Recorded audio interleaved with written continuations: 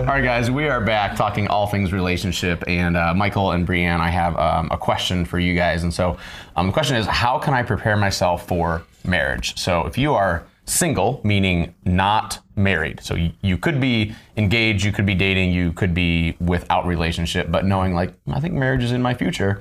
And I think there's this, not lie, but this notion, but I have to have everything all together, which no one ever does. So how can I prepare myself for that day? I think one of the biggest things we like to see people working on is kind of encapsulated in the word intentional, and that you are actually looking at yourself, you're receiving feedback about your life. And I think in this cultural moment, we see that identity is a hot topic, right? But that you are kind of even in some ways hopping on that bandwagon in God's perspective to be able to be like, yeah, who am I? And what do I need to grow in? And how am I going to grow? What keeps me from growing? What keeps holding me back? And so I think if we're not intentional about moving in the direction of sanctification, which we define that as like the process of God is making you more like Jesus, people just tend to be stagnant and kind of like live the same year of their life over and over again. And we want to see people grow. We want to see people have this growth mindset of like, yeah, I want to become more and more like Jesus.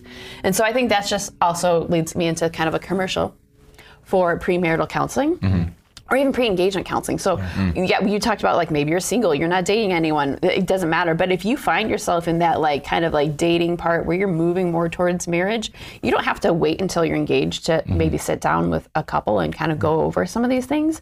That's going to launch you towards more growth. Same with engagement. I'm a huge person for premarital counseling. We use a test called Prepare and Enrich, and I think it's extremely helpful. You have to be trained in order to facilitate the test. So you have to find a facilitator. But it's an extremely helpful test because it gives a third party, completely non-biased perspective of like a computer-generated answer, right? Of here are your areas of growth and here are some of your strengths. Uncannily accurate. Uncannily accurate. It does personality, it does family People origin, are like, I'm not gonna take your test, and they get in there like, It's a mirror. Right. And they always argue, like I think we've said before, on the rose-colored glasses, it actually has like a spectrum of things that it's testing for that. And so it's just a really good tool to be able to give you that feedback and look at that. But I think overall, as we're looking at like, how do I prepare myself if I want to move towards marriage, no matter where I'm at? My first and biggest things is that you are personally pursuing Jesus. And so you have your eyes fixed on seeking first the kingdom of heaven, and you're building his kingdom. When you have these choices every day, you're like, am I going to build God's kingdom or going to build my own kingdom? You're continually growing in the desire and the actual follow through to build God's kingdom before you're building your own kingdom. And as you're pursuing Jesus, as you're understanding the power of the gospel to be transforming your own life on a daily basis, that is something that is just tilling that soil of your heart to be so ready and tender for whatever the Lord brings into your story as the next chapter. Yeah, if you are if you are pursuing the Lord and you're opening the Word of God on a daily basis and you are seeking to explore your own heart and your own relationships and put them up to the mirror of God's Word, and then you're willing to change, like the best thing you can do is pursue Christ. And it's hard to pursue Christ without experiencing personal transformation because the closer you get to him, the more you realize how broken you really are. And so you have to pursue Christ through the lens of the gospel, which is, I am a sinner who needs to become more like Christ, needs to be sanctified. And I think that's beautiful. The second part of this, I think, is you are pursuing Jesus. You are going to have to pursue intentionally purity, particularly on a sexual level. And so I think we're in a world right now where, because of the inundation of media content, just everything, if we aren't intentionally pursuing to become more like Christ, by default, we are becoming less like Christ because of everything that is coming at us. Everything that we intake is forming us. And if our primary intake is secular, cultural, worldly, then slowly and steadily, even if it's just through the subtle and slow numbing of the conscience, we are being formed more and more into the image of the world. And so the sexual side of this is just so huge because, as you talked about identity, this is like the primary discussion. People's identities, particularly young people, is bound up in their sexual desires or whims, whereas that just permits people to do whatever they want because if you want it, it is who you are. If it makes you happy, it can't be that bad. Correct. You know, and is that a song? It sounds like when you pursue Jesus intentionally and personally, Scripture becomes the authority for your life. 100%. And Scripture talks about purity. It talks about finances. It talks about stuff, it talks about all of life versus, well, I'll change as culture goes. And we can see that as, I'm just going to move in with this girl. Whoa, pause. Yeah. Like, I know I see him like I'm, way old, but no. So, okay. So pursue Jesus personally, pursue purity personally. Brianne, what else? I think pursue friends discerningly. So I think when people get to this point where they want to marry, I tend to see this like tunnel vision, right? They're like, I'm going to marry you. Nope. I'm going to marry you. Nope. And they just kind of go from person to person trying to figure out who they're going to marry. And it's such a sad way of pursuing that because you're missing out actually that one of the greatest things you can give to your future self and even your future married self is that you have this solid group of friends who are your village and they love you and they support you. Sometimes and they're part of the opposite sex. And absolutely. Like deep friendships thing. that go kind of both ways. And I think people sometimes trade very valuable male-female relationships because they're like, no, I'm sorry, I gotta go find the one I'm gonna marry, right? And they aren't valuing how these friendships can really shape them in that process and actually be building this foundation for them to launch into the rest of their life. Like when we married, I had some really, really great girlfriends and you had some really great guy friends and they were not a threat to each other. In fact, all of them for the most part were dating other people, but they were really formational in who we were and they were really actually pivotal in helping us have healthy, God-honoring, pure friendships. But they also provided just this like really great mechanism. Like you could meet my friends and these girls could look at you and say, no, Michael's not, he's not a perv. You know what I mean? I could look at your guy friends and say, no, she really has an incredible amount of integrity. And even that itself, but they're uniquely protective of us, in a way that others aren't. Well, and friends too, having good friends, it can teach you how to speak truth into other people's life, which you need in a marriage relationship. Can teach you conflict resolution, which you need in a marriage relationship. Like just having friends and being a human with other people helps prepare you for marriage. And so if you are an island, I'd say red flag. So, okay. Michael, what else?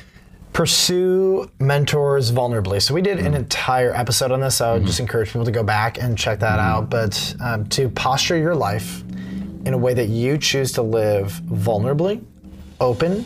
I think for most people, there's so many secrets. And so this is what culture has created in us, a world of a bunch of secret keepers who don't want people to look in certain parts of their life. And so they have a general posture of protection around their life. Hiding. Because if you they're hiding. If you turn over this stone, there's stuff they're not proud of. And so like the gospel tells us we are sinners. So when I get to know you and I realize, oh, she's a big sinner, I'm not surprised, nor is my entire world undone because the gospel already told me this. And so like with a mentor particularly, they're not friends. They're older usually. They're kind of a little bit separate. And so it's good practice actually to start uncovering all the things that are hidden. It's a little bit safer. Somebody might actually need to go to a counselor first before they get a mentor couple to learn the art of living vulnerably and at least letting another human being look you in the face and say, here's kind of my most naked self, you know?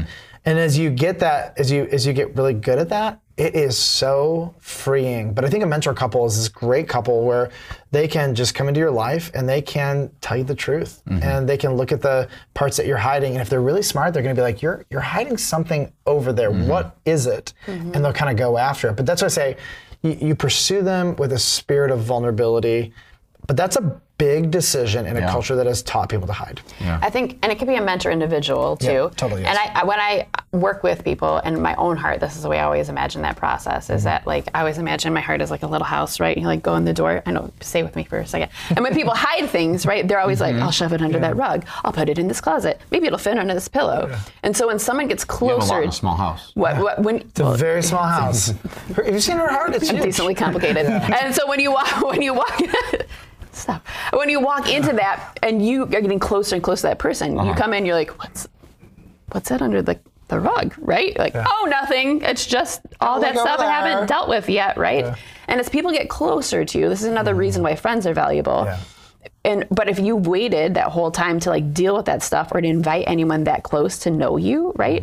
People come into that space. So let's say you're just dating someone the first time, you don't have friends, you're on an island, everyone's gonna come in and be like, what is going on here? There's stuff under everything is like hidden. You like open the closet, it all like comes tumbling out. You like open the cabinets, it's like right coming out. And so the more that you work on identifying those things and dealing with them, either getting rid of them, putting them in their proper place, or talking them over, the more someone will be able to genuinely come into your life, into your soul, into your space, right? To be able to be like, oh, okay, yeah, look at this. There's nothing that's like awkwardly, hiding. And so I think that that's a big process. We navigate a lot of friendships, and it's interesting how many people are not comfortable telling the truth to their friends. Or receiving it. Or receiving it. Gosh, that goes both ways. Right. But it's interesting is because if you kind of break this down, like their whole world is protecting themselves from being exposed. When really it looks like a giant elephant underneath that carpet right there. And we're all like, we say to our staff all the time, and I always say it to like a bunch of my friends, like, here's the principle. We all know you're crazy. We just need to know that you know you're crazy. And the worst part of it is like when you're with somebody and they will not admit nor see they're crazy, you're anxious because you're like, do they know? Should I tell them? But if I tell them, how are they going to respond? And so like we already know we all have the sin issues. We all have stuff. We all have messes. We all have junk drawers. Some of them are junk rooms or junk sections of the house. But like we know this. And so, but this is where either counseling or a mentor couple prepares you for the kind of authenticity you're going to need in friendships, which prepares you for the authenticity you're going to need in marriage. Marriage does not create an authentic person. It exposes authentic people. And so like you got to deal with yourself in this. And this is why I say like find a mentor and be vulnerable. Learn the art of living open. It's beautiful. Yeah. All right. So Brianne, next is one that I think people need some wisdom on, because I know before I was married, I thought, oh no, I'm not ready for marriage. I'm broke as a joke. Like I don't know what a bill is. Didn't you make like $8,000 a year? Less at one point in time. It was crazy. So what advice do you have for someone? Where do you need to be kind of financially? Okay, so I don't know if you necessarily need to be anywhere particular financially, because God writes different stories in different times. But I would say one of the things you're doing is you're pursuing to glorify God in your finances. And I think we were talking earlier about like off camera, like adulting, right? Like being able to figure out how all this works. And I think we come across so many young people who live financially shallow lives. They do not understand the depth of what's going on, how this choice affects that choice, right? How this day affects that day, and what that all looks like. And so I think really using this time of preparation to be wise, to be gaining information, to understand how your finances can be used to, even if it's a small amount, right, to make it into a bigger amount, and how you steward those things. And so really using this time to be able to dig in financially. And so we've used there's a bunch of different curriculums. There's great podcasts on this available now. And usually that's a part of premarital too, but just really inviting other people to be able to be like, help me understand what's going on. And you get married, so you leave and cleave. You leave your parents and cleave to your wife. So like, can you make it? Yeah. It's huge. That's a big thing. There's a couple in our life who've been really influential, Pat and Deanne Salvaggio, and Pat always says, God's a planner, so make plans. And when you think about your money, like a couple basic things. Whatever you spend today, think about tomorrow. So if I don't care how much money you make, start saving for your retirement. Be able to pay your bills, don't go into debt. These are basic things. And tithe. Like this is money 101. So if I'm looking to date somebody, which I'm not, we're good. So, but if I was I want to know, like, do you tithe? That's like 101 for me. And if you don't, then I already know right there, all your money's backwards. Well, and your generosity, because that's showing what your heart is, right? And so like, where's your generosity at? Are you seeking your money for yourself? Totally. Are you seeking to, again, it's like, are you building God's kingdom? Are you building your kingdom of yourself? Yeah, and if I'm being honest, I want to know. Two choices on the shelf. I want to know, are you tithing? That's one level of generosity. Then I also want to know, are you like serving and giving to other things? Are you taking people out? Are you investing your resources? Like, how do you do that? But again, this is where I think somebody can come alongside of you if you don't know what you're doing. And most young people we're learning have no idea what they're doing. Right. And so I don't have like a condemnation for them. I just want to coach them. I want to show them a better way. Get involved in your church. Be part of a church family. You're already part of a nuclear family, and Jesus is going to help you work through some of that stuff. But like, church family is just essential. If you're not involved in a church family where you are known, where you are loved, where you are serving, I automatically just kind of have reservations about you. If I'm a godly man, hypothetically, and I want to date you as a godly woman or vice versa, I just need to know this is in order. When I met Brianne, I grew up in a great church, people who loved me and took care of me. And I came into Village, I was so encouraged because this whole church was interviewing me to protect her. You experienced the exact same thing with Lauren, you know, and I don't know how I passed. I literally don't know how you passed either, but by the grace of God, you made it. And yeah, no, you've grown a lot since you married. Sure. It was awesome, man. Oh my goodness. No, but anyways, but that was, it was so affirming. And so I knew that this would be her future because it was the value of her past. And so if you look at somebody who's done willingly, then you have high confidence that into the future they're going to continue to do those things willingly. Now, if it wasn't there, like honestly, we've known a lot of people who've dated and the significant other didn't have any really relationship to a local church, and they've really struggled to even connect at a church. And so you can almost always tell what the future is going to be by looking at the past. And this is one of those circumstances. Excellent. Well, thank you. This is a very important question, and it just sounds like what people need to do is be dynamically growing towards Jesus in every way of their life. And God's going to take care of the rest. So thank you. Absolutely true. Thank you.